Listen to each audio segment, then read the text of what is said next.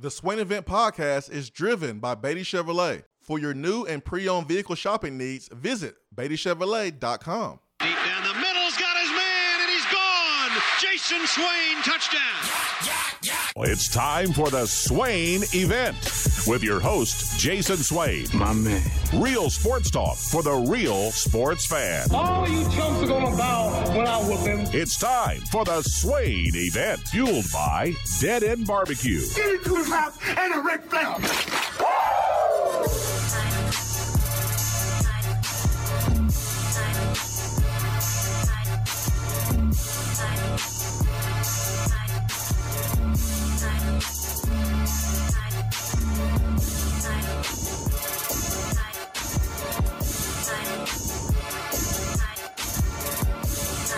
'Swainevent.com, fueled by Dead End Barbecue.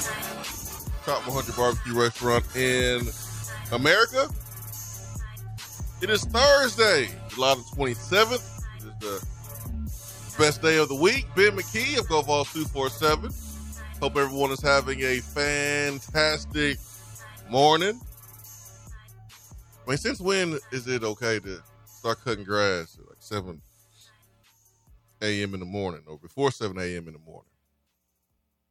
I've been thinking about this all morning long. I've Googled it. Ben, good morning. Good morning and happy birthday, my friend. You're not going to get away with this acting like it's not your birthday today. I know you're not a big birthday guy. I think you're coming around more to it as you get older, but happy birthday to you. Everybody listening, be sure to tweet at Swain, shoot him a text if you have his number, pop in on the text box, call in. Let's show Mr. Swain some love for all that he does for everybody throughout the year. So Swain, I greatly appreciate you. Got all the love in the world for you, and I hope you enjoy your birthday today, and I hope you feel loved today because you are a special person, my friend. But anything before 8 a.m. is not okay in terms of cutting the grass outside. I might be willing to go 7:30-ish here towards the end of July because, boy, is it hot this week. It was hot yesterday, so I don't blame anybody for trying to get it out of the way early, but I think at least out of respect for your neighbors, if they're somewhat close to you, if your houses are somewhat close together, I think out of respect, you at least have to wait till 8 o'clock, but I'm willing to listen to 7:30, 7:45 just with how hot it is this week.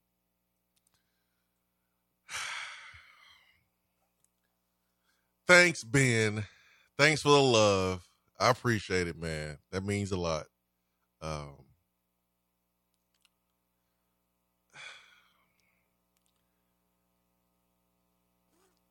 woke up this morning and I heard the sound of lawnmowers, which doesn't bother me at all because I'm up early and I wish I could cut my grass super early. Like, I don't really care. So I'm not bringing it up because I'm going to pretend like I'm going to the HOA president when we don't even have HOA. Like, I don't care that much. It's all good. I was just wondering because, like, I just thought other people didn't do that in terms of cutting their grass super, super early. I don't know if because I heard someone else get their yard cut before 7, if that's going to motivate me to do it. But I was just wondering. So the first person I talked to, this morning, hearing someone's voice, is you. So I need to ask you. Well, first off, I'd like to say that I'm sorry that I'm the first voice that you have heard today. Hopefully you heard your beautiful wife's voice today, but before you heard mine, or at least one of your 3 kids running around that house over there. Running around at 8 a.m. during the summer.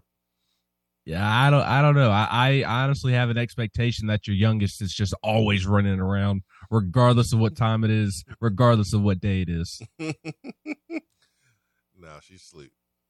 She's asleep. I let him sleep. I'm surprised that late. she's not in some camp right now. Yeah, She's been, her and her younger sister have been the camp queens this summer. Yeah, they've been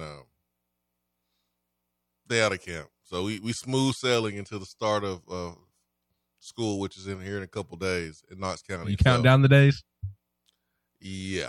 Yeah, for sure. 865-255-03 is our telephone number here to the Swain Event. So I was minding my business. I mean, I'm technically on vacation, I guess, for my day-to-day gig for the rest of the week. So I'm just minding my business. I've been doing yard work, to be honest, getting some of that sun every day. So I know what you're talking about with that 92, 94 degree weather yesterday. You need some sun. I felt all of that. Skin's looking a little light. I know, right? I'm minding my business, Ben. I ain't bothering anybody. I'm just minding my business.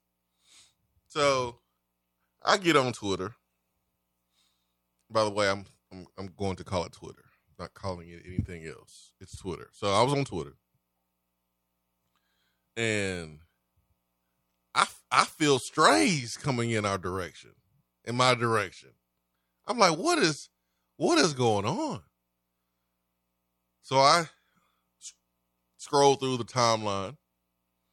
I'm like, what is going on with these Michigan fans and certain members of the Michigan media? What has gotten into them? Why is Tennessee's name in their mouth? Do we play Michigan? Are we beating Michigan for another kid in recruiting? It seems like we do that at least once or twice a year, where it comes down to Michigan, Tennessee, and Tennessee beats Michigan. There is a recruit right now that it is coming down to Tennessee, Michigan. I don't know that either school is in the lead at the moment for Bennett Warren, the 4-star offensive lineman from Sugar Land, Texas, a top 100 player at the tackle position. Swain, I know this is the type of recruit that Tennessee fans and yourself have been salivating over lately. And who knows? We'll see if he goes to A&M at the end of the month, or I guess it is the end of the month. So if he heads to A&M these next couple of days. But Tennessee and Michigan are battling it out for a recruit right now. I don't know if it's a coincidence where these Michigan reporters and writers feel a certain type of way, or I don't know, but it's weird for sure. I mean, I'm just minding my business, man. I mean, just doing my thing. And I get on, and I see a Michigan media member. Tennessee had 200 infractions and paid recruits. Slap on the wrist. Michigan got a couple guys burgers and watched Zoom workouts during COVID. Suspensions. Absurd. You got way more than these little 30 characters that you use. Won't you add some more context to that tweet? Won't you add to the tweet why Jim Harbaugh received a 4-game suspension? It wasn't just because of burgers. It wasn't just because Zoom workouts. That's not the reason why Harbaugh was suspended. We got to stop doing this. Social media does things to people. Make you say things knowing that you're going to get a certain response to rile up a group of people. Put all the details in there. Here are the details. Jim Harbaugh was not honest with the NCAA. Lied to the NCAA. And we can bring up all kind of cute ways around saying lied, misrepresented the truth, wasn't forthright. Like, what? You lied. If you didn't tell the truth, you lied. It really is that simple. You don't tell the truth, it's considered a lie. I know what homes y'all raised up in, but my home, if you didn't tell the truth, it's considered a lie. Ben, was that the rule at your house? Yes, and it did not turn out too well for me. If I did lie to my parents, I didn't really get a ton of whoopings as I got older. because the whoopings I take all day. Just please don't take MLB The Show or Madden or college football away from me. So if I lied, I was not playing any of those 3 games or going outside and playing with my friends for several days, if not longer. Well, whoopings is the reason why I possess some top-tier agility. Agility? Agility. Yeah, I had agility. I wasn't the fastest straight on, but I had some agility. I can make you miss. And imagine having a parent that's about 45 years older than you and trying to whoop you, and you shaking and breaking them ankles. Now, he got me now. He eventually whooped my butt, but I shook him out of shoes a couple times before he got to me. But in my house, man, if you didn't tell the truth, it was considered a lie. And Jim Harbaugh flat out lied to the NCAA, which is a level 1 violation. You didn't learn anything from Bruce Pearl. They got a 3-year show cause for lying. 3 years. Consider yourself lucky, Michigan fans, that you only got a 4-game suspension for your head coach in games that don't even matter. Like the games that Michigan is playing. You and I could go out there as the coaches of Michigan the first 4 weeks of the season, and Michigan will still be 4-0. East Carolina, UNLV, Bowling Green. Conference game coming up. Rutgers. And Michigan, I'm Michigan fans. I like Michigan. I really do. I think Tennessee fans, between Michigan and Ohio State, I think there's more love towards Michigan than Ohio State from Tennessee fans. There's this sense of entitlement and superiority with Ohio State, that Ohio State just God's gift of football and college football. And I don't think Tennessee fans really vibe with that all that well. So I think Michigan and Tennessee fans are a little bit tighter, could coexist in this small space of college athletics more than Ohio State and Tennessee. So, like, it kind of hurts to see Michigan fans just throwing strays at Tennessee, trying to make points that really are not the same. It's not apples and apples, oranges and oranges. It's apples to oranges here. Tennessee, and we're trying to move on, Michigan. It's been a long process for us, Tennessee fans. Jeremy Pruitt was fired in 2020. Josh Heupel was brought in 21. We're going on our 3rd season. We just got our sanctions. So we're trying to move on here, Michigan fans.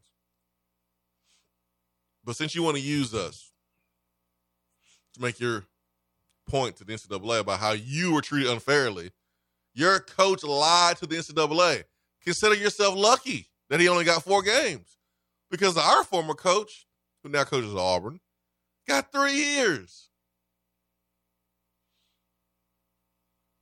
Another former basketball coach got a 10-year show cause, but you got a 4-game suspension versus East Carolina, UNLV, Bowling Green, Rutgers for lying, misleading the NCAA. Now, were the infractions weak? Yeah, like the Zoom call, like you watching somebody work out on Zoom. That's not a big deal. Like, you're not giving anybody cash. All right, you bought a player a burger. Okay. Like, player can just pay that money back and y'all just donate that to charity. Remember how your parents told you, just tell the truth the first time, because if you don't, then you got a lie to cover up a lie. Then you got a lie to cover up that lie. And then it's a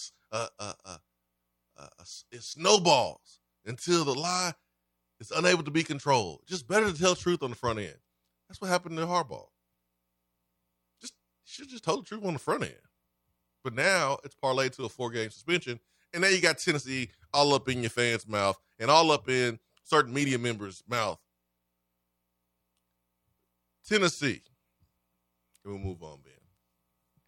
Well, I have a thought. Okay, cool. Tennessee. This is what happened to Tennessee, Michigan fans. Because you got certain media members that cover your program. They want to just conveniently leave out the details, trying to make it seem like that Michigan was just hammered, and Tennessee was just treated like the entitled football program that we are, and nothing happened to Tennessee. I'm going to give you some details what happened to Tennessee, Michigan fans. We self-impose scholarships. All in all, it'll be 25. But we self-impose 16. It'll be 25. It's all said and done. We've paid a $8 million fine. We told on ourselves. Like, we hired a third-party independent firm, came in, uncovered things that the NCAA didn't even know about themselves. And we put it on the platter for the NCAA. Put it on the platter for them. We fired everybody associated. Everybody. Coaches, assistant coaches, recruiting folks, staff members got a combined 30 to 35 plus years in show causes. 30 to 35 plus years in show causes. No one is here that was part of that. People got caught up in that were innocent. Like, lives were destroyed. Careers were destroyed during that time. So don't tell me how Tennessee just got off a slap on the wrist. Could have been worse? Yeah, I'm sure. But the reason why it wasn't, number one, Tennessee cooperated. They should told on itself. And it was criticized at the time, but it came out to be the right thing to do. Exemplary. Cooperation. This is what the NCAA said. Now, if Jeremy Pruitt would have won more games, maybe it would have went down like that. I don't know, but that's what happened, man. We were punished. People that broke the rules, they're punished. They're not going to be allowed in college athletics. Some 10 years, some 3, some 6. Those are the facts. Don't miss that information from the equation. But I'm just minding my business, man. Just minding my business. Tennessee out here trying to catch strays from Michigan folks. Better keep Tennessee out your mouth, Michigan fans. Yeah, you're what you just laid out is where I was going to go. It's this narrative, and it's not just Michigan fans. There's other fan bases that have been trying to spread this narrative as well that Tennessee got off softly. Tennessee did not get off softly. They were harshly punished, and the reason that the NCAA did not punish them as much on the back end is because Tennessee punished itself pretty severely on the front end. It fired its head coach, it fired position coaches, and it fired multiple staff members. What was it, 10 total people that were fired, including the head coach? Like, that's not a slap on the wrist. Jim Harbaugh got a slap on the wrist. You want to talk about Jim Harbaugh being screwed? Go talk to Bruce Pearl about being screwed. Go talk to Steve Forbes about being screwed and how he had to go to JUCO ball and coach JUCO ball in order to make his way back up because he had a show cause and he couldn't coach major college basketball. And Steve Forbes really didn't have anything to do with what went down under Bruce Pearl at the time.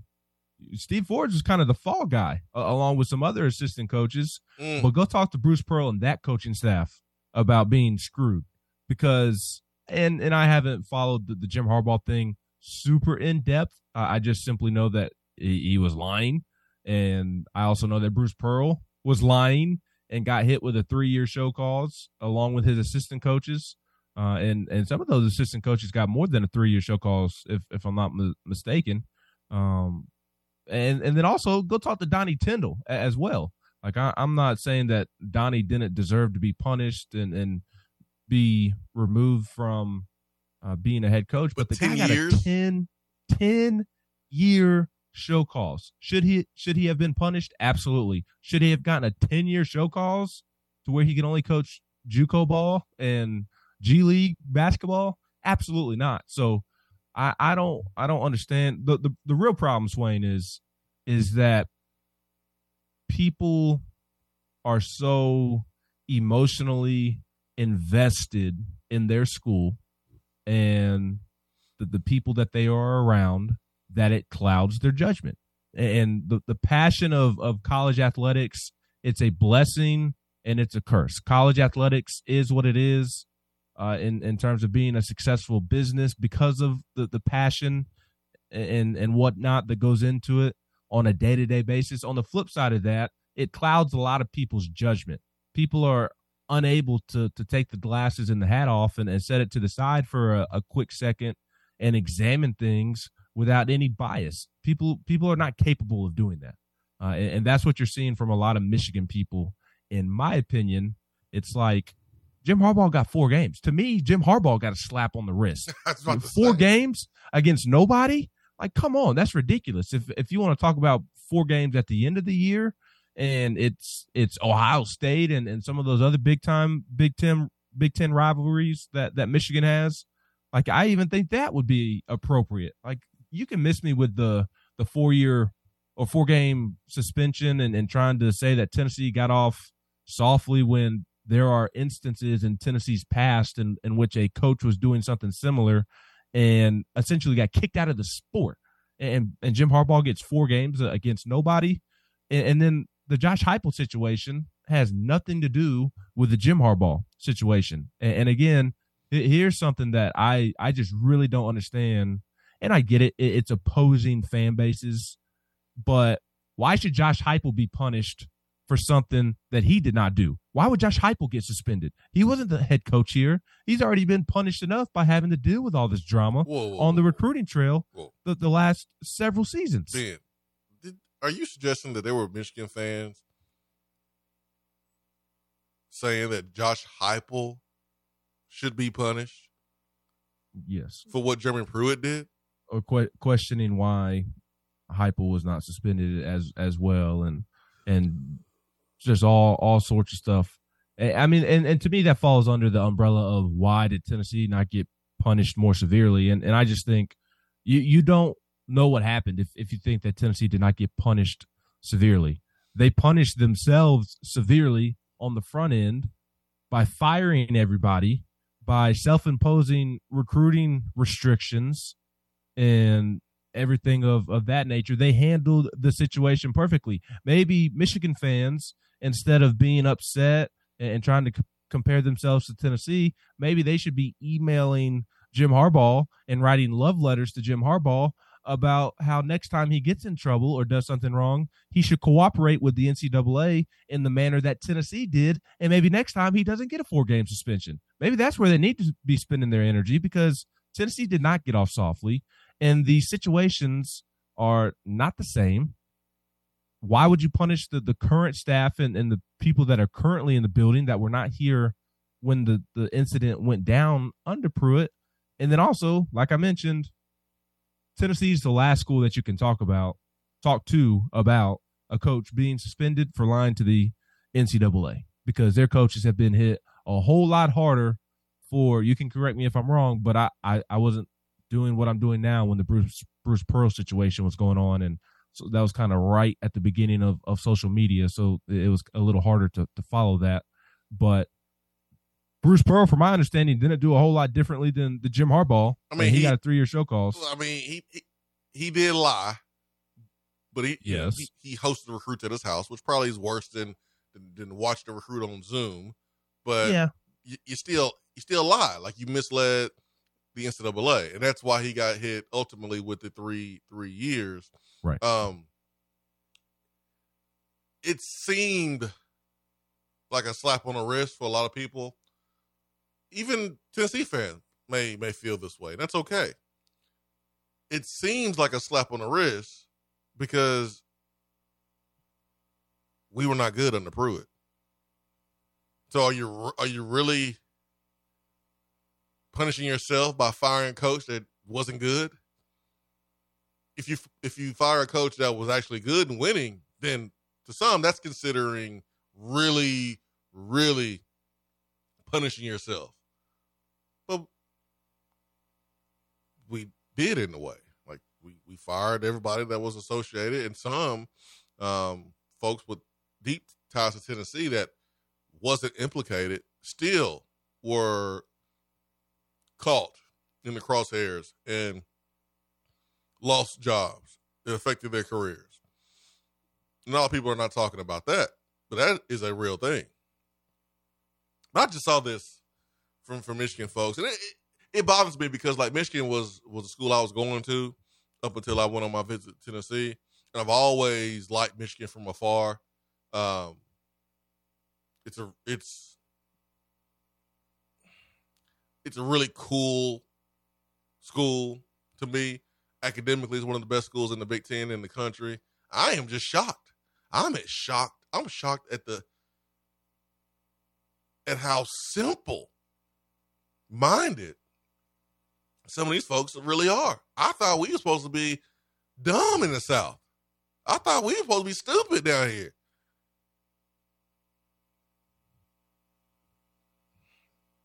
Common sense will tell you that Tennessee suspension, investigation, nothing like Michigan's. All right, let me go to the phones. 865-255-03. Good morning. Common sense, just not common no more, brother. Turkey man. You know it? I know it. I know it.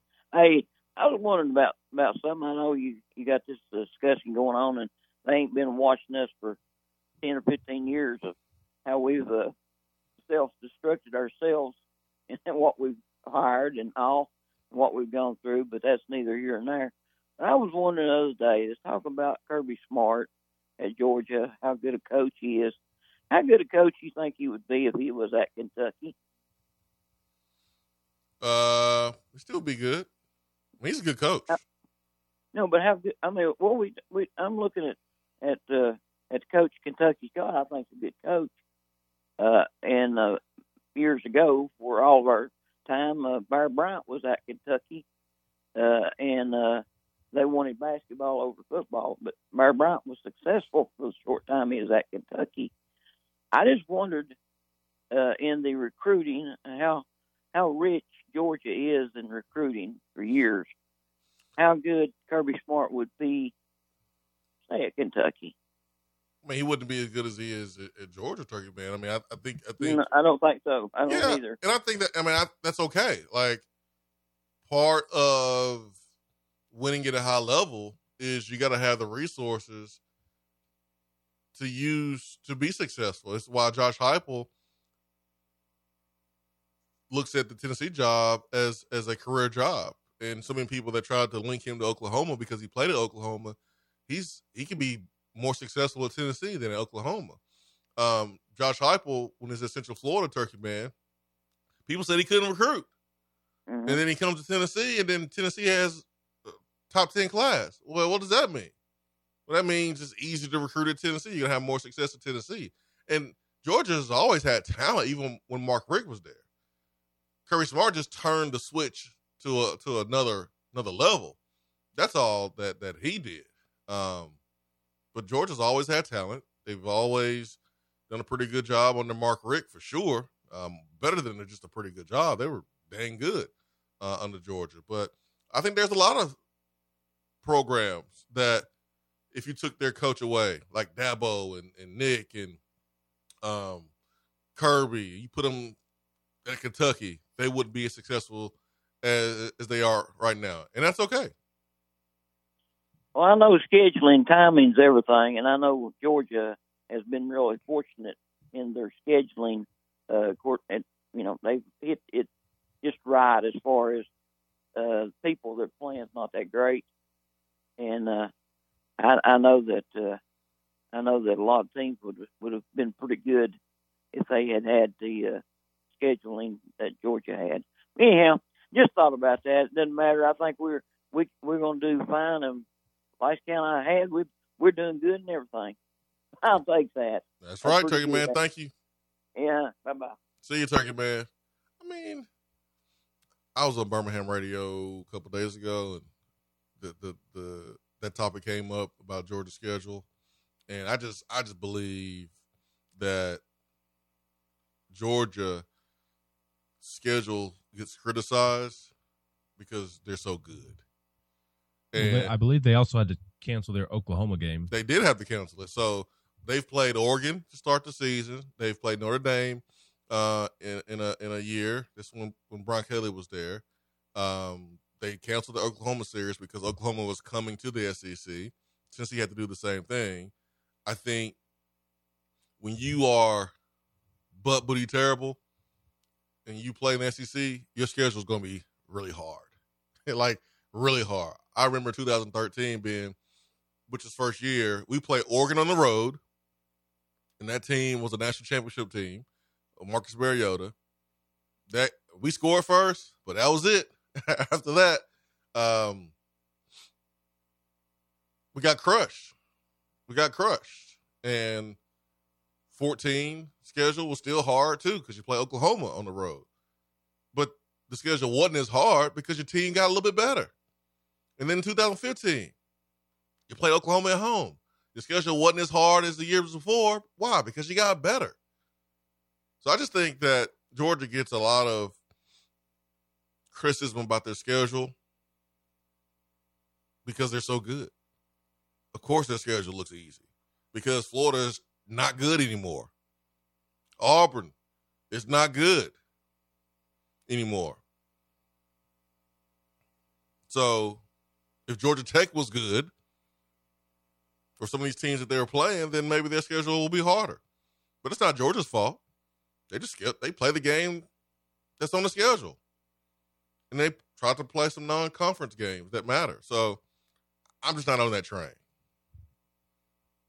I'm just not on that. No, I'm not either. Well, and like the schedules that are being talked about as being brutal this season, Arkansas, South Carolina, and there's a third in terms of like the most difficult schedules that people are referencing this season. If you take Arkansas schedule or South Carolina's, and I don't know either schedule off the top of my head, but if you took either and handed it to Georgia and said, here, play this schedule, I bet the schedule doesn't look as tough as it does for Arkansas and South Carolina. It looks different when Georgia's the one playing it and Arkansas and South Carolina is the one playing it. And I think Arkansas and South Carolina, they're going to have perfectly fine football teams. I'm not going to say that they're going to compete to win a championship, but I also don't think that they're going to suck is more my point. Yeah. But you hand that schedule to Georgia, and it's not at all the same schedule that is currently being discussed, in my opinion. But going back to Turkey Man's point about Kirby Smart, I think so much of winning a national championship has to do with the school more so than the coach. I think you need the coach to get the school and the team over the hump, kind of like we just saw with Kirby Smart in Georgia. But I think the school automatically puts a coach in a great position to be successful. And then it's up to the coach to take those resources and make the most out of it. And I think Kirby Smart is an excellent coach. I think right now, I don't think that you can say that he's not presently the best coach in college football. Now, I said presently, not greatest of all time. That will belong to Nick Saban for several more years, more than likely. But presently, I do think Kirby Smart is the best coach in college football. But we're not sitting here on July 27th, 2023, Swain turning 47 years old. Hey, if Kirby takes that South Carolina job like he almost did. Kirby was very, very, very, very close to taking the South Carolina job, and it is a different – it's a different route. It's a different chapter in college football history. Georgia's probably not winning the 2 national championships that it has, unless it's able to hire somebody similar to Kirby. Because again, I think at Georgia, in my opinion, at Georgia, you start on second base almost, if not third base. I would say second base just to be safe. Whereas at South Carolina, you're starting from home plate. You're still in the batter's box at South Carolina in terms of being in position to win a national championship. And if Kirby takes that South Carolina job like he almost did, I promise you he's not winning 2 national championships. He's still a good football coach, but he's looked at much differently than he is now just because some programs in the sport, it's no different than North Carolina and Duke in basketball, LSU in baseball. We can even go to the professional ranks and the Yankees and the Dodgers, these huge payroll teams, like they're starting on different bases than other teams just because they have better resources. So to Turkman's point, like he's right. Like if you plop Georgia or Kirby Smart at South Carolina or Kentucky or Missouri, like he's still a really, really good football coach, but he's not winning 2 national championships. Lincoln Riley left Oklahoma to go to USC for a reason. Yes. So you can be a good coach and not win a championship because you don't have the infrastructure. You don't have the resources that a school can possess a coach with to go out there and win at a high level. So Kirby's not one of those guys I'm going to say, put him somewhere else and see if he wins. Well, probably won't win the same. Nick Saban probably won't win the same if you put him in another school, even though he has won championships at multiple schools. But LSU has proven with Ed Orgeron winning a championship that LSU is one of those schools you start on second or third base with. Like swap Kirby Smart and Matt Campbell, right? Like Matt Campbell is thought to be one of the best coaches in college football. And he is. I do think Matt Campbell is one of the best coaches in college football, but he's at Iowa State working with different resources. You put Kirby at Iowa State, and he's probably having the same amount of success, if not a little bit more, than Matt Campbell. And if you put Matt Campbell at Georgia, Matt Campbell's probably winning a national championship. They got different toys to play with. Brian Kelly left Notre Dame to go to LSU. So, like, that's the point that we're making there, Turkey Man, is I'm not going to take anything away from what Kirby Smart has been able to do just because he's at Georgia. Like, he played at Georgia, and Georgia has produced a lot of talent in state. But Georgia's best player ain't from Georgia. Well, and here's my last one. Put Mark Stoops at Georgia. I think he wins a national championship. I absolutely think that Mark Stoops wins a national championship. I think he's a what's that? I said Mark Stoops at Georgia is Mark Richt at best. Maybe. I mean, I'm really high on Stoops. I think he has a great culture. I think he can recruit. I think he's a great X's and O's coach. If I were him, like it still baffles me that he hasn't tried to go get one of those bigger jobs. Obviously, that Kentucky job, when you're cruising like Stoops is, it's a very comfy job, right? Like there's not a ton of pressure on you when you're winning at a place like Kentucky, like he is. But the competitor, which I know he is a competitor, I'm kind of surprised he didn't try to get that FSU job a little bit more, because I think, I'm not saying 1,000% winning a national championship, but I would not at all be surprised if Stoops went to Georgia, Florida State, LSU, Auburn, some of these bigger programs that he's been connected to. Like, I think he would have a legitimate chance, as much of a chance as anybody in the country, to go win a national championship. That's how highly I think of Stoops, but he'll never reach that level at Kentucky just because those other programs that I just mentioned, they have better resources on the football field than Kentucky does. Remember when James Franklin was at Vanderbilt, and Franklin won 7 games and beat Tennessee and had success, and when he was at Vanderbilt, I know I felt like James Franklin had the opportunity to go win a championship at a place with more resources. Well, James Franklin has been Mark Stoops. He's been Mark Richt at Penn State. He's been really good, 9 games, 10 games, but hadn't gotten over the hump. And James Franklin, to me, is a way better coach than Stoops. I'll take Stoops over Franklin. Franklin's too much of a cornball for me. I don't care about that. You should. I don't care about that. I think Franklin's corniness gets him in trouble. And I said corniness with a C for those watching at home. Corniness with a C for those watching at home. I think that gets him in trouble. I think Stoops is a better football coach than James Franklin. Okay. For several reasons. No, you just named one. Corniness.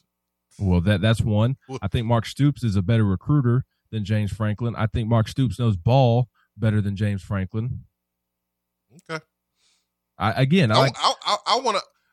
Stoops has gotten more out of Kentucky than Franklin has gotten at Penn State. Didn't Stoops beat Franklin a couple years ago too in a bowl game?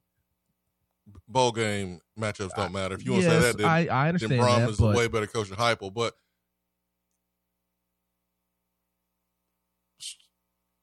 Franklin has taken Penn State to heights that Stoops will never take Kentucky. Yes, but that doesn't mean that James Franklin is a better football coach than Mark Stoops. That just means that James Franklin has a better job than Mark Stoops. That's true too. I think if you put Stoops at Penn State, he gets more out of Penn State than James Franklin does. Oh, man. I hope that happens. Oh, man. I know one thing.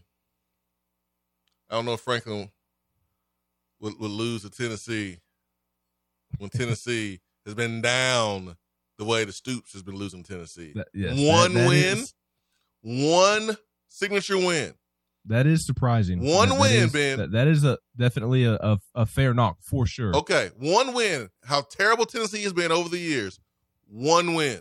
It's crazy. Okay. That has been Mark Stoops. Tennessee has been Mark Stoops' kryptonite. There is no debating that whatsoever. 865-255-03. We'll take a quick timeout. Ben McKee, Go Vols 247. Jason Swain here, live from the Low T Center studio. Swain Event fueled by Dead End Barbecue.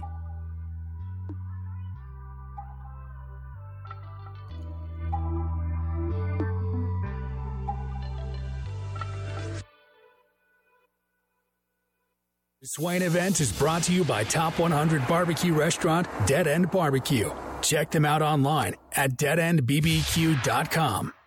What's up, Swain Event family? It's great to be on board. This is Taylor Hawkins with Modern Woodman Fraternal Financial, and I have one question for you. When was the last time you have slowed down and evaluated your financial situation? Just like the Vols, a great game plan leads to victory. Let us help you achieve your financial goals with a custom-made game plan. No matter what stage of life you're in, protecting your family and hard-earned money is important. So let one of our local and trusted financial professionals secure your future by visiting one of our 10 branch offices across Tennessee, or give us a call locally at 865-312-5638. And remember, go Vols. When you are craving some quality barbecue, there's only one place to go. Dead End Barbecue. Dead End Barbecue has been featured on ESPN's Taste of the Town, the first barbecue restaurant on the SEC Network, CBS Sports, Headline News Tailgate Show, Amazon Prime's The Restaurant Comeback, Food Paradise, and named one of the top 100 barbecue restaurants in America. The search is over. Dead End Barbecue is located on 3621 Sutherland Avenue right here in Knoxville. You can even have it delivered right to your door through Chow Now. Visit their website at deadendbbq.com. Dead End Barbecue. The search is over. Good morning, Swain Event family. Take a deep breath in and release. We're all back together in the AM and life is good. If you have real estate needs, just give me a call, Jennifer Morris, at 865-257-7897 or email me at jennifermorris865@gmail.com. And go Vols. Guys, if you've noticed a lack of energy, motivation, and drive, it could be low T. Schedule your annual health assessment at Low T Center. They now offer the convenience of monitored self-inject at-home testosterone treatments for just $155 a month cash pay, or covered by most health insurance. If you don't live near a Low T Center, or you just need the convenience of an at-home treatment, Low T Center makes it easy to get started on treatment. Only your first 2 visits are in person. Go to lowtcenter.com now to book your appointment online. That's Low T Center, reinventing men's healthcare.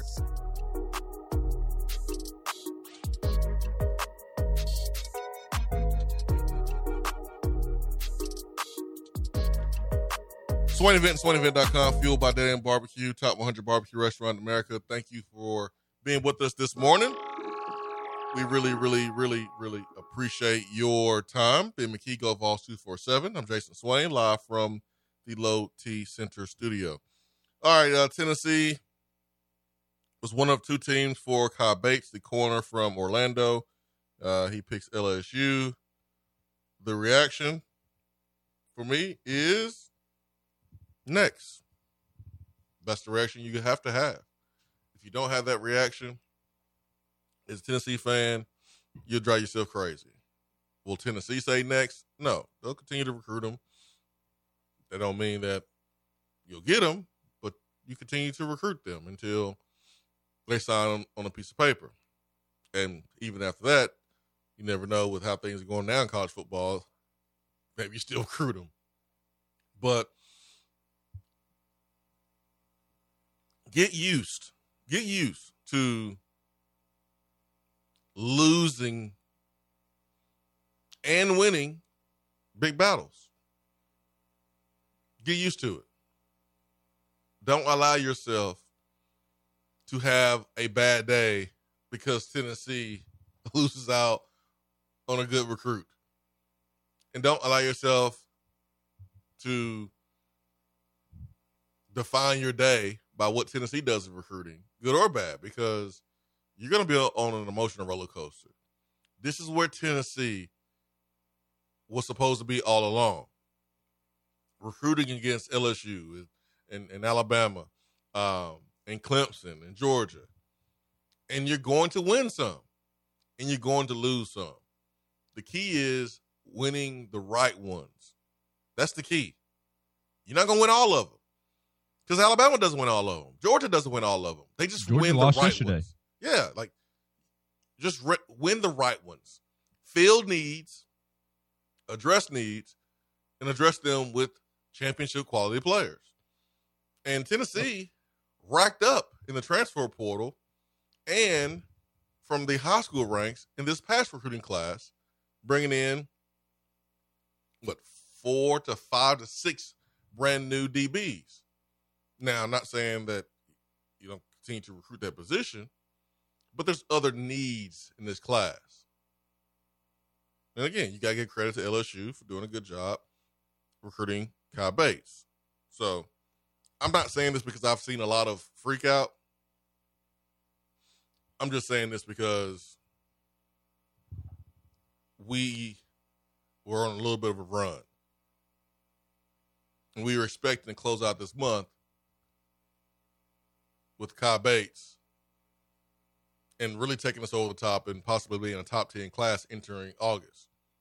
And that's not going to happen. But it's part of it. It's part of it. Not going to freak out. Yeah, I think you summarized it perfectly. I think, and I kind of talked about this a couple of weeks ago. I guess it was 2 weeks ago when I kind of went on my rant, if you want to call it a rant. But readjusting expectations on the recruiting trail. And this is for more the diehards that are following recruiting on a daily basis, who know all the names that Tennessee is after. Tennessee recruits, and it's not just Tennessee, every program in the country is recruiting hundreds of players a cycle, hundreds of them.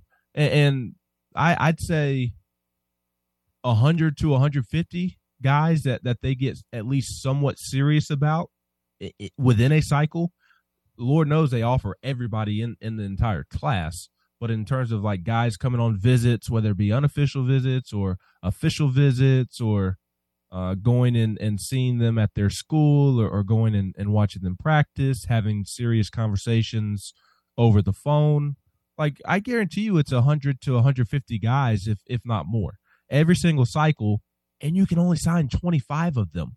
I mean, just simple math tells you that they are going to lose more than they are going to win.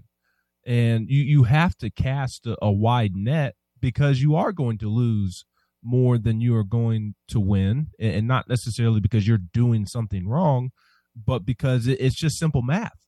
You recruit too many guys and don't bring in as many guys as you recruit. So I do think expectations maybe need to be tempered. And like, if you don't want to adjust those expectations, that's fine. I mean, you're your own personal person. Obviously, you're your own person. But I just think you're setting yourself up for not even an emotional roller coaster, like you just said, Swain. I just think you're setting yourself up for a lot of frustrations and a lot of anger and sadness, whatever word you want to use, if you don't temper your expectations. Should you have high expectations for Tennessee football recruiting? Yes, you should. Tennessee should be in the top 10, top 15 minimum every single year, because Tennessee has the resources to go land a top 10, top 15 class at minimum every single year. You should have high expectations, but getting upset at every single person that doesn't commit to Tennessee and questioning everything Tennessee is about when that player doesn't pick Tennessee, you're going to be doing that way more often than you're not. I mean, just look at the receiver room. And Swain, I would say, like, to your point about, winning the right ones, obviously winning the right ones is important. I just think you have to win your fair share. That's kind of the way that I phrase it. Just win your fair share, because you're going to have these recruiting battles at this level with Alabama, Georgia, Clemson, Ohio State, LSU, these same big time programs. That's who you're going up in recruiting week in, week out. What's that? What's your fair share? Like, what is this, like a SEC ESPN revenue split? Like, your fair share is 1 5-star per team in the SEC. Even you, Vanderbilt, you get a 5-star. That's the fair share. Yeah, I don't know about all that, but like I think the receiver recruiting right now is kind of a great example, right? Like, Tennessee has already landed Mike Matthews and Braylon Staley. Mike Matthews, the 5-star, picked Tennessee over Clemson, USC, Georgia, Alabama. They're also recruiting Ryan Wingo, who is considering Georgia and Michigan and Texas, and he's from St. Louis, and apparently there's some Missouri buzz picking up there with the 5-star receiver Ryan Wingo. Good. But what's that? I said good. Yeah, good for Drinkwitz. Yeah, good for Drinkwitz. But, like, okay, so you've been after Mike Matthews, you've been after Ryan Wingo, you've been after Amari Jefferson, you've been after Braylon Staley, and there's some other guys that have popped up. Remember Mazio Bennett, he committed to Tennessee real early. He's from Greenville, South Carolina, and he went on to decommit. And then you had the J.J. Harrell, who was committed pretty early, and then he's now committed to Mississippi State, but one of the top players in the state of Mississippi. Like, you've been after these long lists of receivers. Like, you can't bring in 6, 7, 8 guys at the receiver position. That the math just does not work out that way.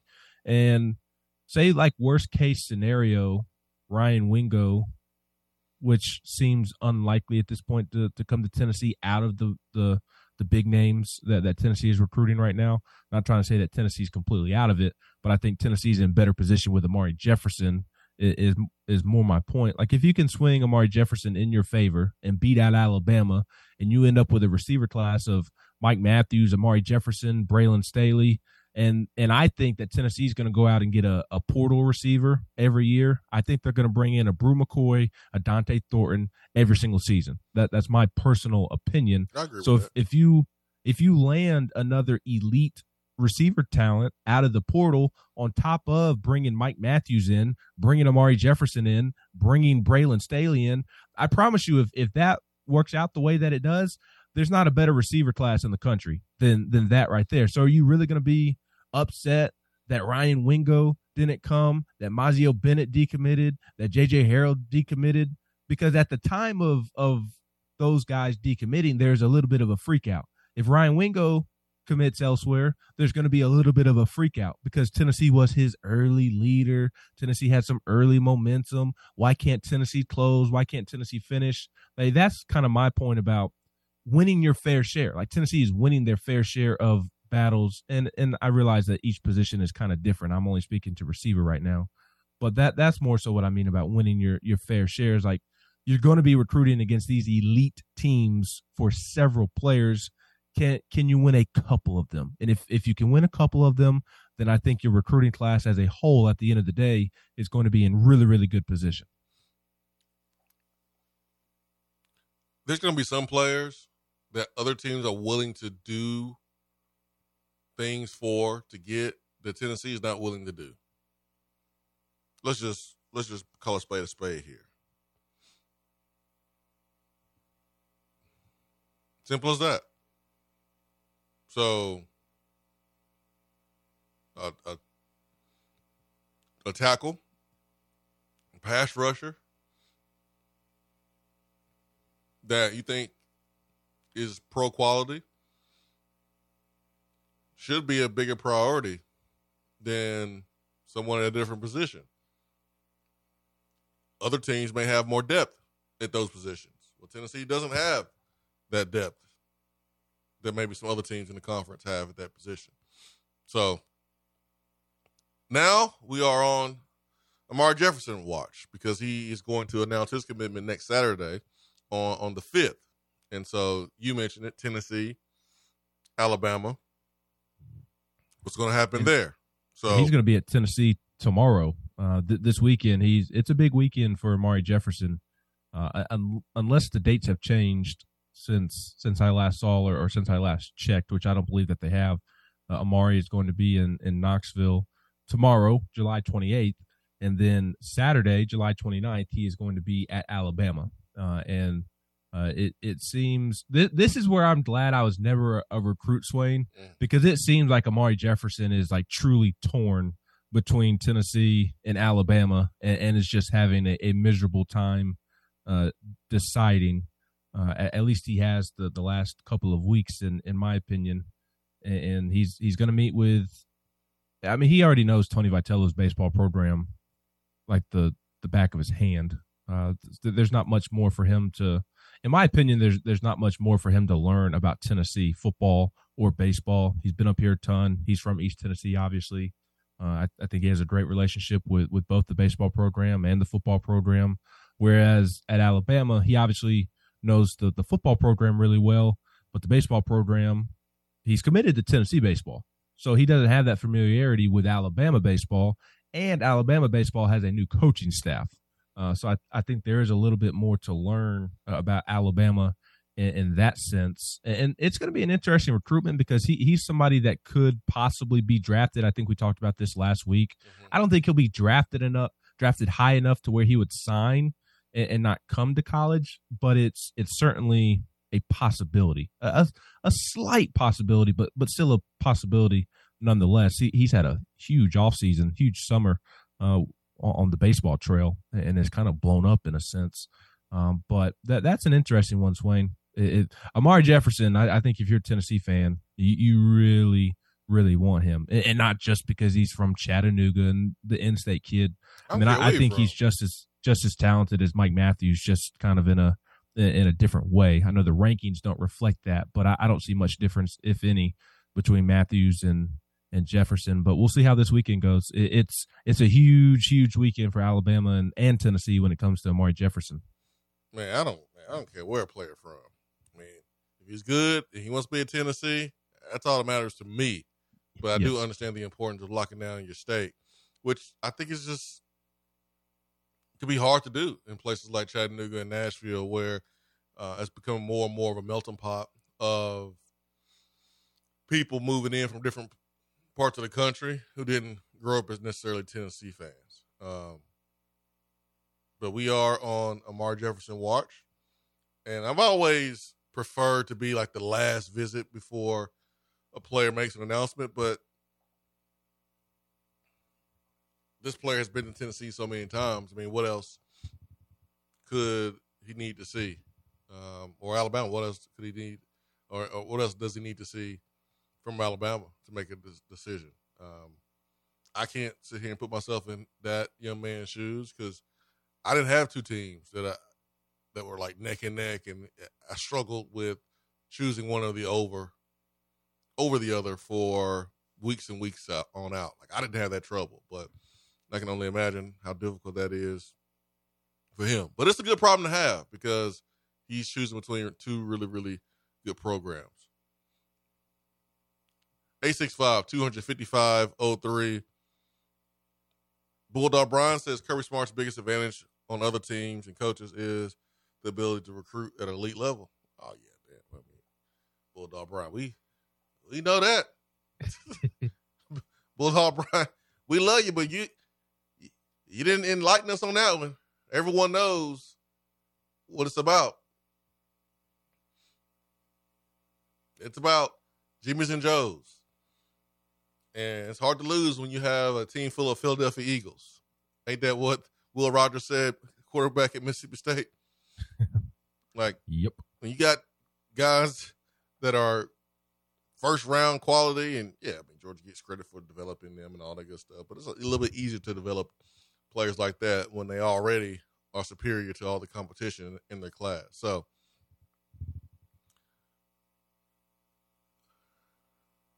Vol fan, stop. You know, Ben likes Stoops. It doesn't mean he needs to go cover Kentucky. Stop, Vol fan. Jeffrey Moore says Michigan fans live in the frozen tundra half of the year. Their brains lose oxygen in that cold-ass weather. Bless their hearts. Happy birthday, Swain.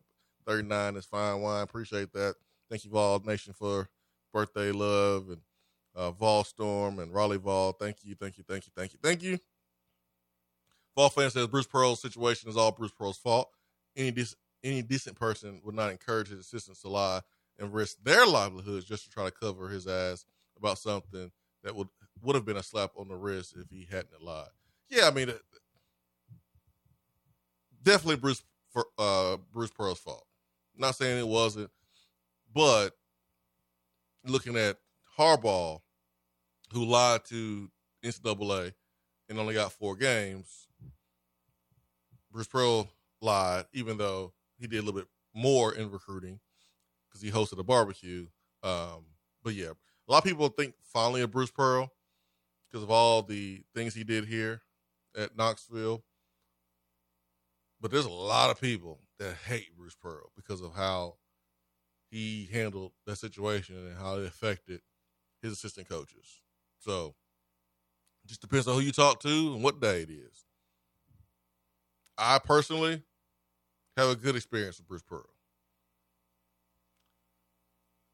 865-255-03 is our telephone number. Oh, man. A couple more days, y'all. Couple more days. Tennessee reporting on the first practice in less than a week. First practice, less than a week. To me, football is here. If you're practicing, the football season has begun. The first game is in a couple weeks. But if you're practicing, that means the season has begun. That's my take on this year and every year when it comes to the start of college football. 865-255-03. Ben McKee, Go Vols 247. I'm Jason Swain, live here in the Low T Center studio. Stay with us.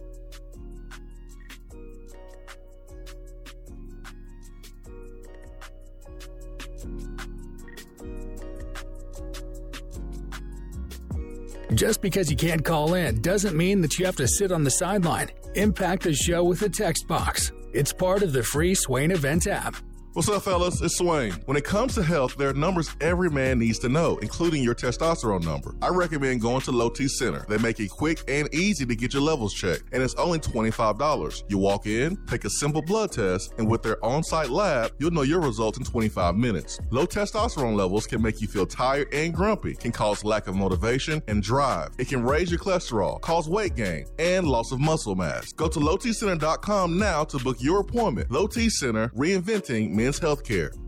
What's up, Swain Event family? It's great to be on board. This is Taylor Hawkins with Modern Woodman Fraternal Financial, and I have one question for you. When was the last time you have slowed down and evaluated your financial situation? Just like the Vols, a great game plan leads to victory. Let us help you achieve your financial goals with a custom-made game plan. No matter what stage of life you're in, protecting your family and hard-earned money is important. So let one of our local and trusted financial professionals secure your future by visiting one of our 10 branch offices across Tennessee, or give us a call locally at 865-312-5638. And remember, go Vols.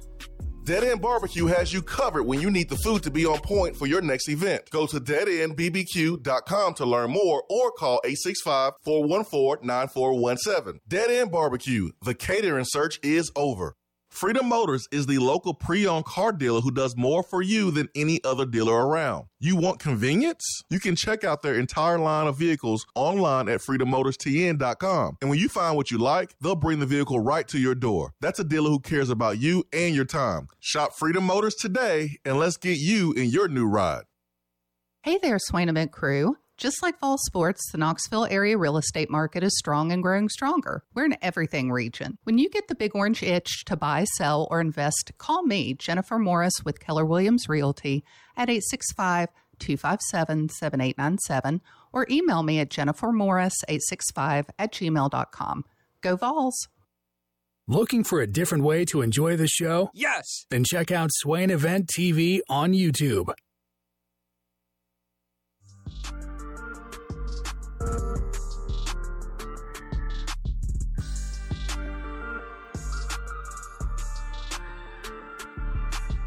Eight 255-0255-03, Swain Event Hotline, Thursday, July 27th, less than a week before fall camp starts for Tennessee. We do this every year, Ben. Countdown to the start of football. It gets here, and then in a blink of an eye, it's all gone. And then we count down again to the start of college football, which is really not that long in the grand scheme of things. We're talking, 5 months out of the year? But, dude, the best time of the year is approaching. It is approaching. And there's a lot of buzz around Tennessee football. There's a lot of conversation around Joe Milton. And I remember all the conversations we've had on this program when it was in the mornings from 7 to 10. That first year, Josh Heupel and Joe Milton was coming in as a transfer from Michigan. Oh, man, that's why y'all salty, Michigan. Because y'all know that we going to do something with Joe Milton that you couldn't do. Now, it ain't happened yet. It didn't happen yet. Joe Milton still has a lot to prove. Hasn't proved it yet. But, man, if Josh Heupel takes Joe Milton and has a big-time year, that ain't going to look good on Harbaugh, who's supposed to be the quarterback whisperer. Anyways, Joe Milton comes in. First year, after spring. Didn't have the ideal start to his Tennessee career. And here he is right now with the opportunity. And get this clear, too. Last week in SEC Media Days, Joe Milton was the talk. Even when Tennessee wasn't going. Everyone was talking about Joe Milton. This is according to Cole Kubelik. SEC Network. Chris Lowe. Everyone has been talking about Joe Milton all week last week. Or did talk about him all week last week.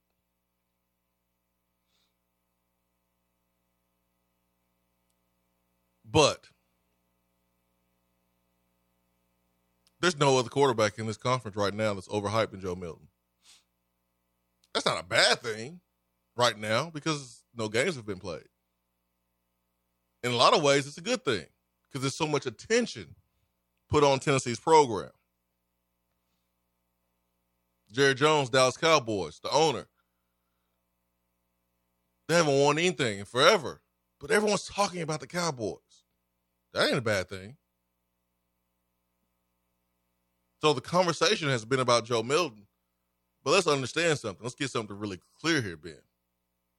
There's not another quarterback in this conference that's been overhyped more than Joe Milton.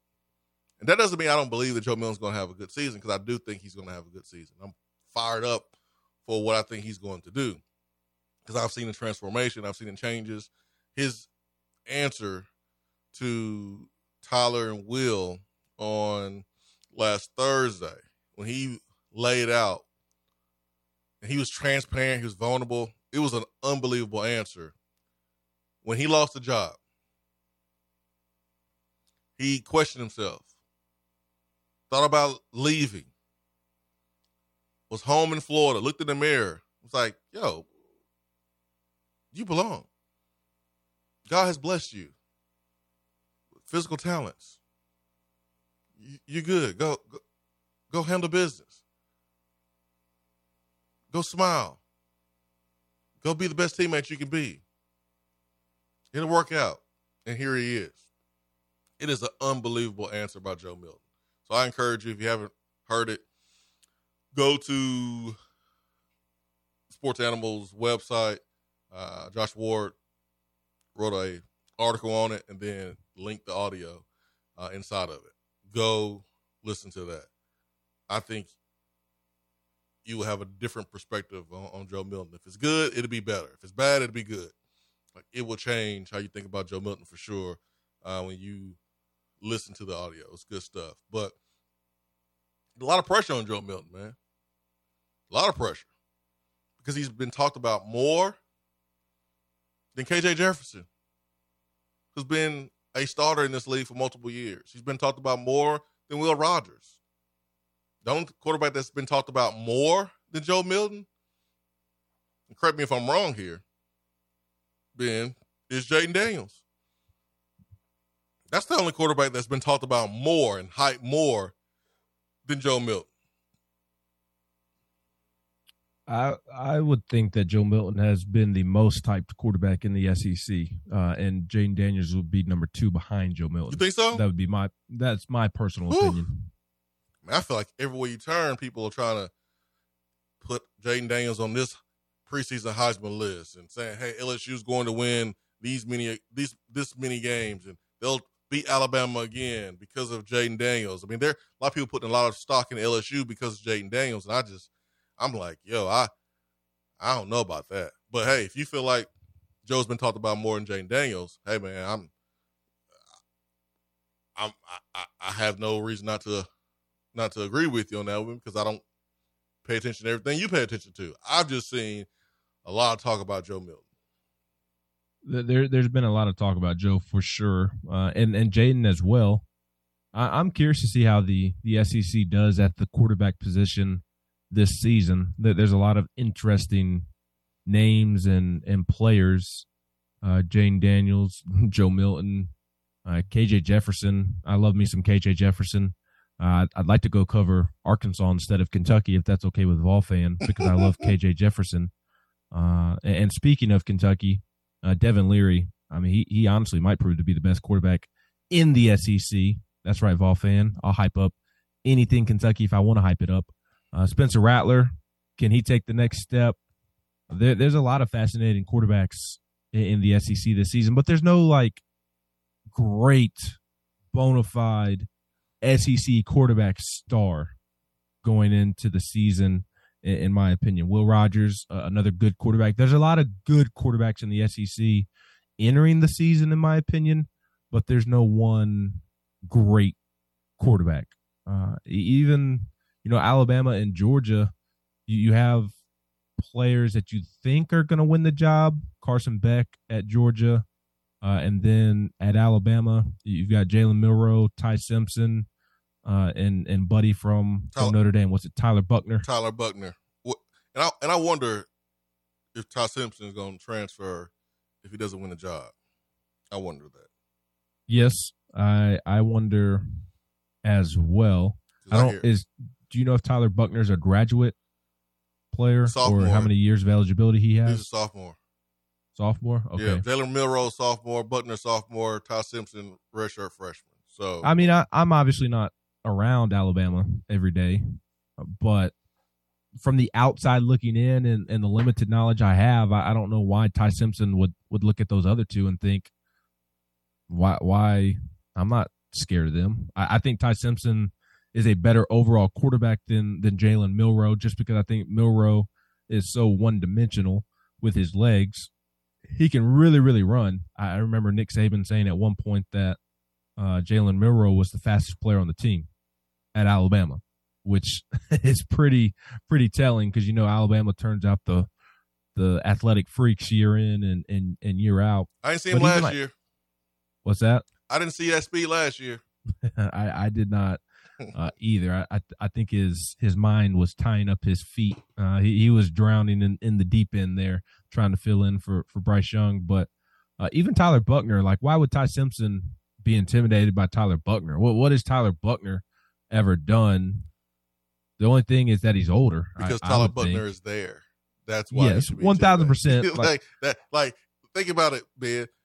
If you're hitting the hooker and the spring game has concluded, the orange and white game has concluded, spring football's over, and then you turn around and Tennessee's bringing in another quarterback, that screams the coaching staff didn't like what they saw during 15 practices, and they're bringing in someone else. So if I'm Ty Simpson and Jalen Milroe, I'm going, oh, Coach Saban didn't like what he saw. He's bringing in more competition because he's not sold on us. Just from listening to some Alabama people, the Greg McElroys and the John Parker Wilsons, it seems like it was more of a experience thing than does this guy have ability thing, because Ty Simpson has been talked about favorably in the sense of probably having the best arm out of the three. And like I've never really heard any doubt casted upon Ty Simpson's ability. The doubt is more from an inexperience factor, if that makes sense, which is why I think Alabama and Nick Saban chose to go out and get Tyler Buckner so they could have a fallback plan if Milroe and if Ty Simpson isn't able to take that next step. But again, back to my first point, like, we have no idea who's going to be Alabama's quarterback. Nope. And if they're going to be successful. Carson Beck, everybody is assuming that he's going to be the guy and do a good job with the job. And I have no reason to believe that he won't be, but I also have no reason to believe that he will be. I just think it's a really, really fascinating year of the quarterback in the SEC. Graham Mertz at Florida, I don't think he's bad, but I don't think he's good either. I think he's average at best, and he doesn't have a ton to work with, in my opinion, at the skill position. And that spring game was telling, too, about for Florida, because, I mean, they couldn't buy a touchdown. They couldn't buy points. And after the spring game, in a postseason interview, Bill Napier said publicly how he was going to get into the portal at the quarterback position. So that should tell you a lot too about his confidence in the position. Auburn goes and gets Peyton Thorne. I mean, he's kind of like Tyler Buckner to me. I mean, he's had some success at the college level, but I think he's good at best. I don't think he's going to have like a star season. Ole Miss has some interesting quarterbacks: Jackson Dart, Spencer Sanders. Yeah, all the quarterbacks. They do have all the quarterbacks. So I'm fascinated to see how that plays out this year. Missouri, who in the world knows who they're going to play? Brady Cook's supposed to be the guy that gets the first snap during the first practice, but Missouri has some nice skill position players, but I don't know that they have anybody to get them the ball. So we'll see how it plays out. I do think I like Jaden Daniels. I do. I do think he's also getting a little more hype than maybe he deserves because of the logo on the side of the helmet. What's different between Jaden Daniels and Joe Milton? To me, the difference is Jaden Daniels went and tore it up in the Pac-12 at Arizona State, and people kind of remember him scrambling around in the Pac-12 and making some plays out there. And Jaden Daniels was good last year. I'm not trying to suggest that he wasn't, but it seems like people are trying to talk about him in the same vein as maybe a little less than Bryce Young of last year. Where? Who? What people said that? I just think people in general. I think because the SEC lacks that true star quarterback, I think guys like Jaden Daniels are maybe being talked about a little bit more than they should be. Go put Joe Milton in the Pac-12. What's he doing for a season? I mean, I think he's tearing up that league as well. And like, what did Jaden Daniels prove last year that maybe Joe didn't in his limited amount of playing time? Like, I think what Joe did against Clemson is just as impressive as anything Jaden Daniels did last year.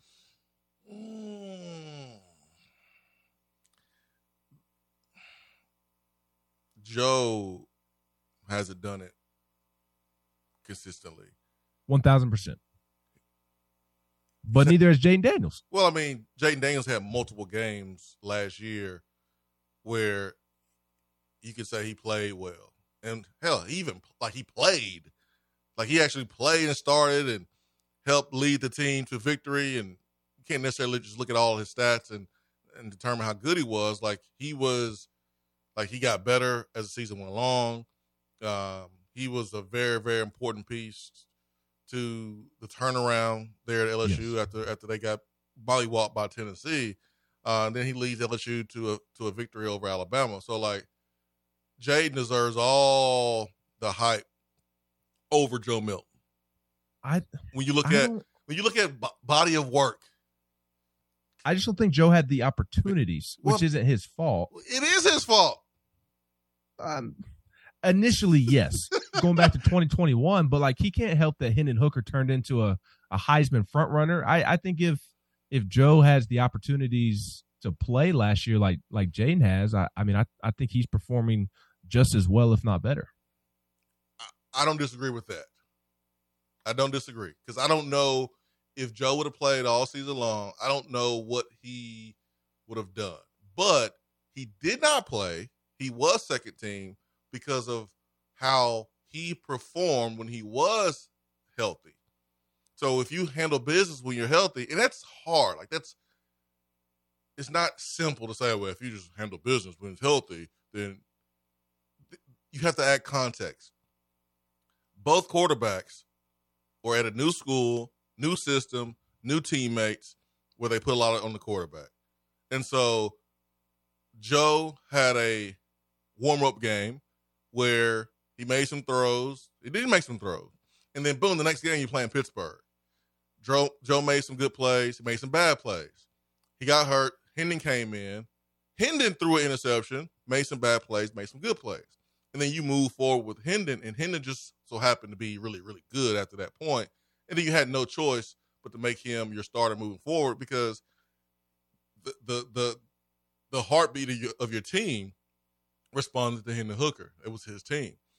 But I can't sit here and say that Joe didn't get the opportunities that Jaden got last year, and that's not his fault. Well, it is his fault. It is. I wasn't trying to suggest that it wasn't.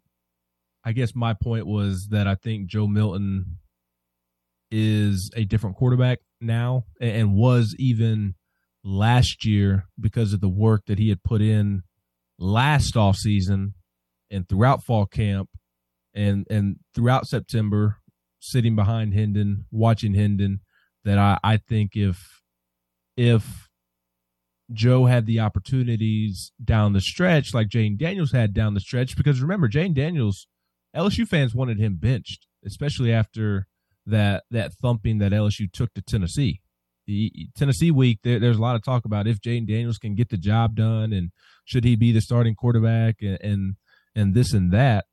I think if LSU has a Hendon Hooker, then Jaden Daniels gets put on the bench and he doesn't have the finish to last season that he had. And look, credit to him. I'm not trying to take anything away from what Jaden Daniels did and is. I'm just saying I think because of the two very different circumstances one guy got to show his improvements as a quarterback and the other guy has not been able to just yet, or only was able to do so in a very, very small sample size. And I think if the roles were reversed, I think if Joe was at LSU in this alternate universe, alternate world that I'm making up, like Joe plays just as well as Jaden did down the stretch, if not better. 865-255-03, going to the Beatty Chevrolet text box. Big red tag sale right now, Beatty Chevrolet. All inventory marked down with the best price on the windshield. Get your biggest savings on their largest inventory in years, up to $10,000 off. Go to BeattyChevrolet.com. All right. Raleigh Vol, over 30 touchdowns for Joe, over under 3.5 touchdowns for Cam Seldon, the freshman running back. 30 touchdowns for Joe Milton. My initial thought is over. How many did Hendon have last year? Hendon had surpassed 30, right? You remember Hendon got hurt, and so probably could have had another one or two versus South Carolina. Looking at how that game was going back and forth offensively, no one really played defense. Tennessee especially didn't play in defense, but Tennessee was able to move the ball as well. And then the Vanderbilt game, and then the Clemson game. So there's probably at least 5 or 6 touchdowns that Hendon would have gotten in those 2.5 games if he would have finished his career healthy. But Hendon last year had 27 touchdowns. He would have gotten 30. He had 31 in 2021, Heupel's first season. So 31 and then 27. Will Joe have 30? I'll say over. I think so. I talked about it recently. I really, really like where Tennessee's wide receiver room is at. I think Brew McCoy and Dante Thornton, I think they're stars in the SEC at the position. I think they're two of the better receivers in the SEC. I know Dante needs to go prove it. He's kind of a question mark, but just hearing the things that you're hearing, it's hard not to envision him having a big season. And I think if he does have that big season, he and Brew are going to be top 3 round picks in the draft. And I've spoken highly of Ramel Keaton. I think he is going to be the most consistent guy in the room. I think Squirrel White's going to be productive. I think Tennessee's going to be able to run the ball. I do have some question marks up front along the offensive line. That's kind of my big question mark about the offense going into fall camp. I really want to see how that position shakes out because, as I've said a million times, the reason Tennessee was able to win 11 games last year and not 8 or 9 is because of the jump that the offensive line took. And who's playing left guard, who's playing left tackle, who's playing right tackle. Those are big, big question marks right now. And that will have a lot to do with Joe's production. Obviously, Joe can't produce if the offensive line isn't blocking for him. But ultimately, I think Tennessee's offense is still going to be one of the best in the SEC, one of the best in the country. I do question the offensive line, but I do think it'll be just fine. I think things will work out. I don't think it'll be bad or anything. And I do think Joe will get over 30. Cam Seldon, what was the number on that? 2.5. 2.5. I'll say over. Maybe a couple of those are against Austin Peay and UConn and UTSA, but I could see him scoring a touchdown or two in an SEC game. I think he'll be involved in some capacity if he is able to handle the mental aspects of fall camp and get a firm grasp of the playbook. He wasn't asked to do a ton in high school, so I do think the playbook and the X's and O's, I think that's going to be a hurdle for him. Not in the sense of he lacks football IQ or he's dumb or something like that. It's different for him. He wasn't asked to do a ton in high school, but I think he'll score a couple touchdowns this year. I'm really high on Cam Seldon. I like him a ton. So the key for Joe Milton to hit 30 touchdowns or more is going to be the first 5 games. Last year, Hendon Hooker,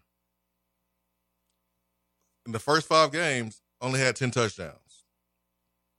When you think about this offense, how explosive it is and has been for the last 2 years, 10 touchdowns in 5 games, you would expect probably more from a quarterback. Well, what happened? Remember, everyone played against Ball State. The Pitt game, offensively, wasn't that good. Even though Hendon wound up with 325 yards and 2 touchdowns, it was a rally there in the second half, but only 64% throwing the football. Was the third worst percentage of the season. South Carolina was the worst, and then LSU 63%, Pitt 64.3. Akron, you beat down Akron. You took out your starters. Florida, remember, we left a lot of plays on the field against Florida, Ben. A lot of plays. Only had 2 touchdowns. LSU, he had 2 touchdowns to Hyatt. Deep pass, and then the skinny post or slant, whatever you want to call it, to Hyatt. So the first 5 games, Joe Milton had Hendon had 10 touchdowns. What allowed Hendon to damn near break 30 was the 5-touchdown game against Alabama. So to make up for the fact that I don't think Joe Milton's going to throw 5 touchdowns against Alabama this year. Correct me if I'm wrong. Do you think Joe Milton's going to throw 5 touchdowns again this year? I do not. Okay. So we are preparing ourselves for Joe Milton to not throw 5 touchdowns against Alabama, which means Joe will need to throw more touchdowns before Alabama game. Last year, it was the 6th game of the season. This year, the first 5 games, Austin Peay, Florida, UTSA, and you got South Carolina. And then, let's see who you got after South Carolina. I want to say it's Texas A&M.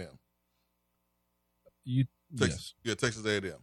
It's Florida, UTSA, South Carolina, A&M. So, can Joe get to 13, 14 touchdowns in 5 games? That's the question for me. Can you do that? UTSA, that's not going to be a game like last year's Akron game or last year's Bowling Green game, because UTSA, like they can play some ball. They're not your normal pay game here. They have one of the best quarterbacks in the country. Yeah, so there's going to be opportunity for some back and forth. That won't look good on Tennessee's defense, but like as we sit today, just be prepared to give UTSA some respect when that week comes up. Florida, if we can finish drives better this year than we did last year, you have an opportunity to throw 3 touchdown passes, which would be more than Hendon than what he did last year. So for me, it's about those first 5 games, man. Hendon had 10. If Joe can have 13 or so, then he has an opportunity. Hendon did not throw a touchdown versus Georgia, but after the Alabama game, threw 3 touchdown passes per game. UT Martin, Kentucky, Missouri, South Carolina, again, didn't throw any versus Georgia. So after Alabama, he threw 12.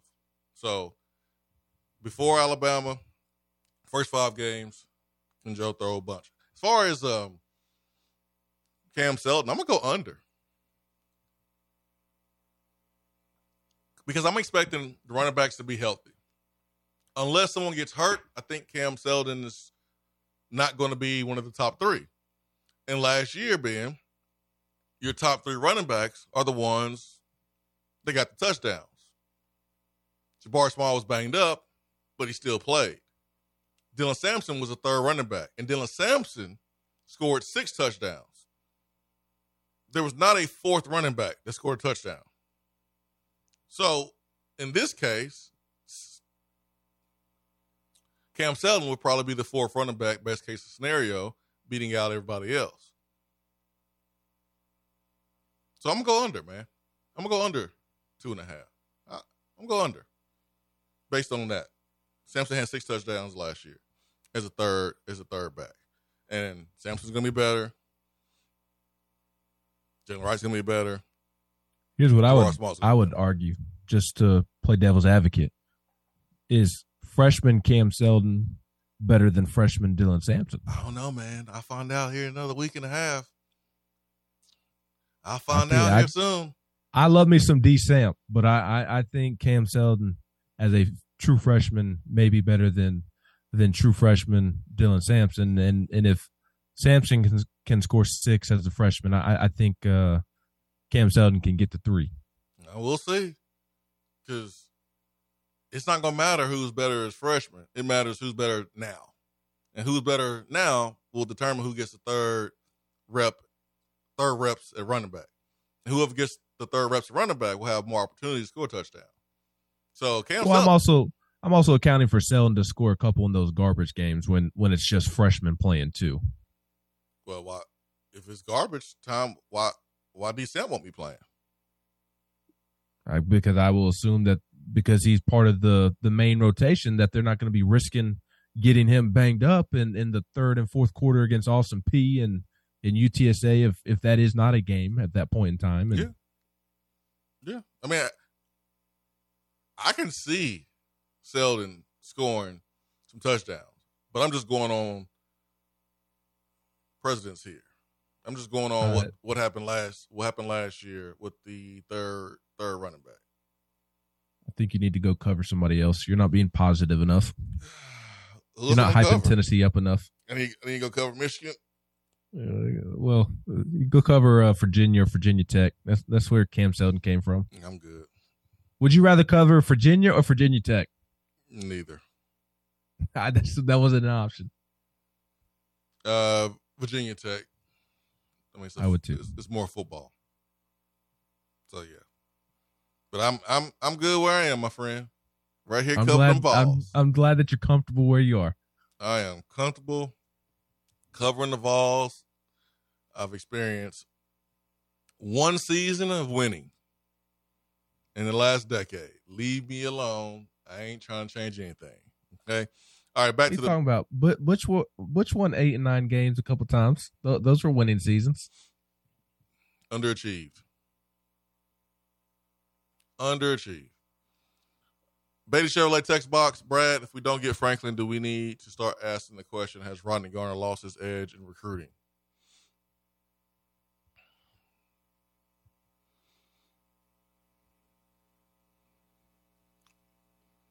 From Brad.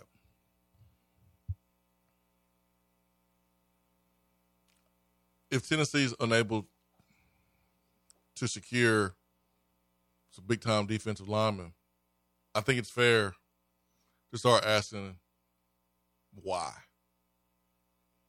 When you look at what Rodney Garner has been able to do in this conference, when you look at the last 2 years, Tennessee has put some guys in the league, I think it's fair to ask why. And that's just me being 100% honest with you and being fair with you. Tina R., happy birthday, Swain. Appreciate that. Turkey Man says, who's a walk-on at Georgia? Walk-on quarterback? I don't know. Don't anticipate a Stetson Bennett situation happening this year for Georgia or next year.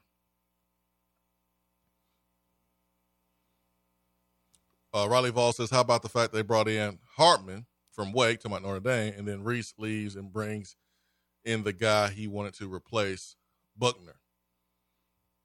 Hey. Yeah. That one's interesting. See, I look at Buckner as more of just another guy. Like I don't think he automatically solves the.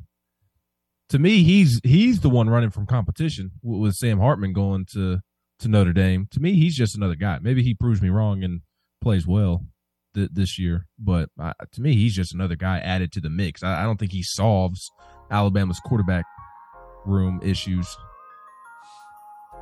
We'll see here in a couple of weeks. Here in a couple of minutes, we will come back to wrap everything up for today's edition of the Swain Event. We will go to the hotline, 865-255-03. You can get in on the conversation with us as we will be back on the other side. Stay with us.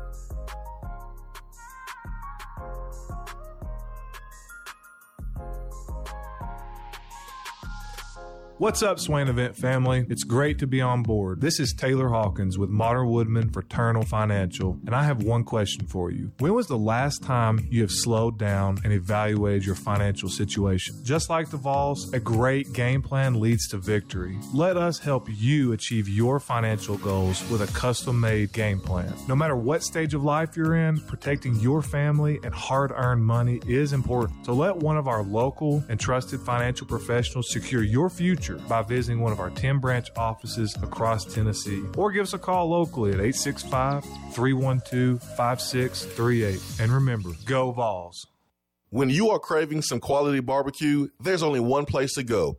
Dead End Barbecue. Dead End Barbecue has been featured on ESPN's Taste of the Town, the first barbecue restaurant on the SEC Network, CBS Sports, Headline News Tailgate Show, Amazon Prime's The Restaurant Comeback, Food Paradise, and named one of the top 100 barbecue restaurants in America. The search is over. Dead End Barbecue is located on 3621 Sutherland Avenue right here in Knoxville. You can even have it delivered right to your door through Chow Now. Visit their website at deadendbbq.com. Dead End Barbecue. The search is over. Good morning, Swain Event family. Take a deep breath in and release. We're all back together in the AM and life is good. If you have real estate needs, just give me a call, Jennifer Morris, at 865-257-7897 or email me at jennifermorris865@gmail.com. And go Vols. Guys, if you've noticed a lack of energy, motivation, and drive, it could be low T. Schedule your annual health assessment at Low T Center. They now offer the convenience of monitored self-inject at-home testosterone treatments for just $155 a month cash pay, or covered by most health insurance. If you don't live near a Low T Center, or you just need the convenience of an at-home treatment, Low T Center makes it easy to get started on treatment. Only your first 2 visits are in person. Go to lowtcenter.com now to book your appointment online. That's Low T Center, reinventing men's healthcare.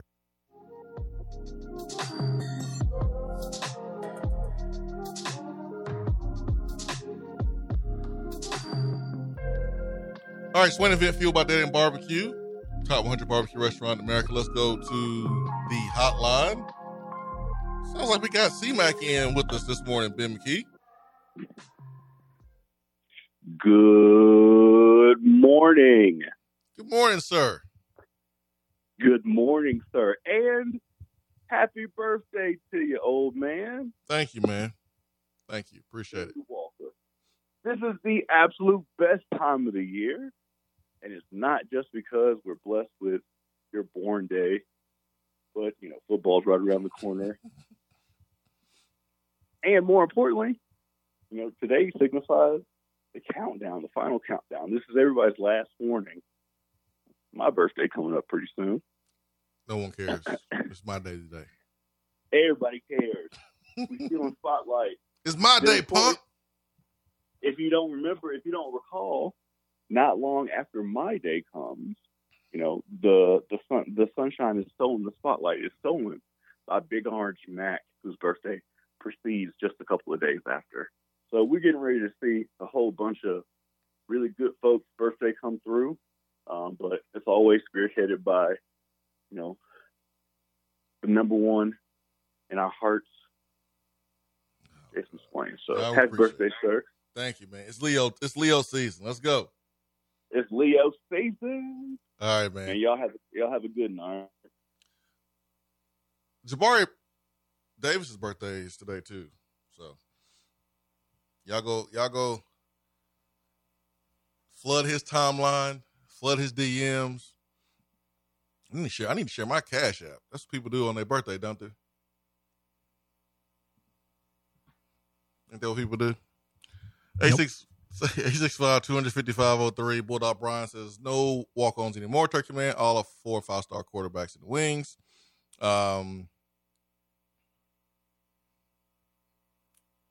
Good question from Raleigh Vol on over-unders. That was a fun debate there.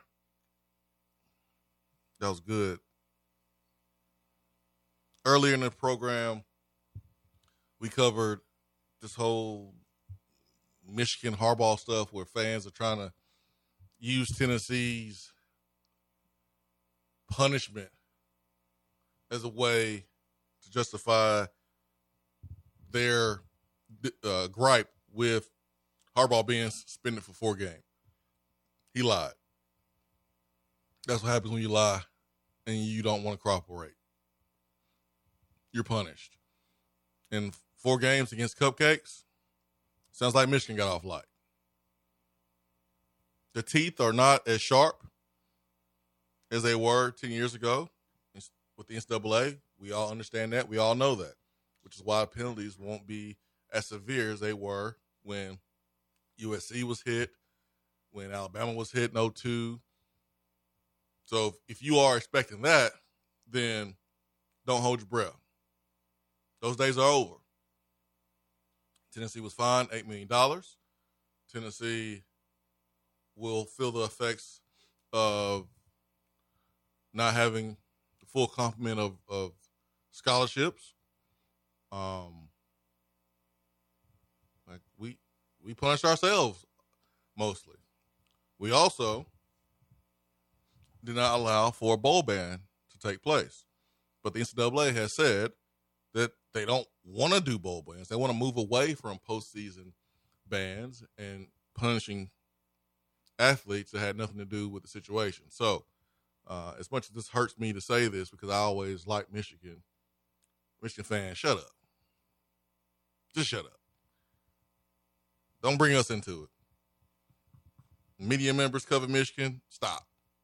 Don't bring us into it. It's not even the same. Rules silly for NCAA? Yes. Are we tired of the NCAA? Yes. But you lied to them. What do you expect was going to happen? Nothing? Vol in Birmingham joined late, wondering about update on Holman. No update. God, man, what are you waiting on? Wait now. LJCT63 GBO. Happy birthday, Swain. So thankful for you and your high character and representation as a true VFL. May God continue to bless you and keep you in his love and care. Got nothing but love for you. Thank you for that. Appreciate that. I got time for love. So thank you. Anything else, Ben? Anything we missed on today's edition? Nope, I do not believe we missed anything. I hope you enjoy the rest of your day. Hope you enjoy your birthday and have a good rest of your birthday. Yeah, I think I'm going to go take a nap. You should. It's your birthday. Go do what you want to do. No, I'm up, man. I'll find something to do. Maybe I'll go work in the yard or something. That sounds like fun. Let's do that. Less than a week before Tennessee hits the practice field for the first time in the 2023 season. I don't know about you, but next Wednesday is officially the start of college football season. I don't need game 1 to set off those alarms.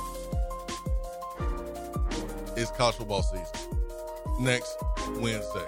For Ben McKee, I'm Jason Swain. Thank y'all for the birthday wishes. Swain Event fueled by Dead End Barbecue. Top 100 barbecue restaurant in America. Peace and love. We are out.